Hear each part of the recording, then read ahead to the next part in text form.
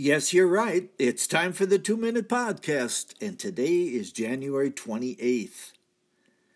Numbers 27 states, "In whom is the Spirit?" It is time for Moses to die. For one sin, he will not enter the promised land. Treating God without respect was his downfall. This is something to remember.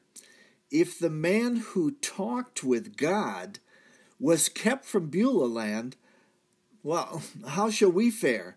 Moses shall ascend the mountain and go to Abraham's bosom.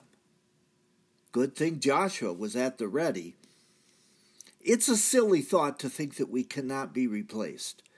We do not live forever on this earth, so it is of a spiritual necessity to find another to lead. Who shall that be? It is said that Joshua had the Spirit of God upon him. Can we dare trust leadership to someone without such a qualification? Study the book of the law, Joshua. Do so day and night.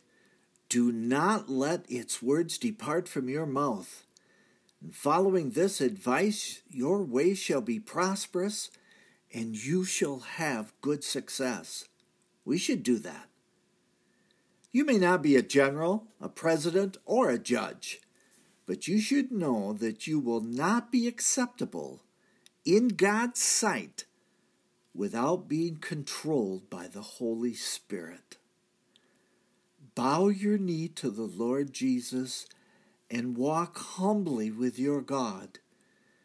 Doing so will lead you to paths of glory and righteousness, and your family will be blessed.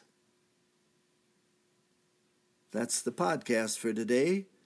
I am Michael Foskey.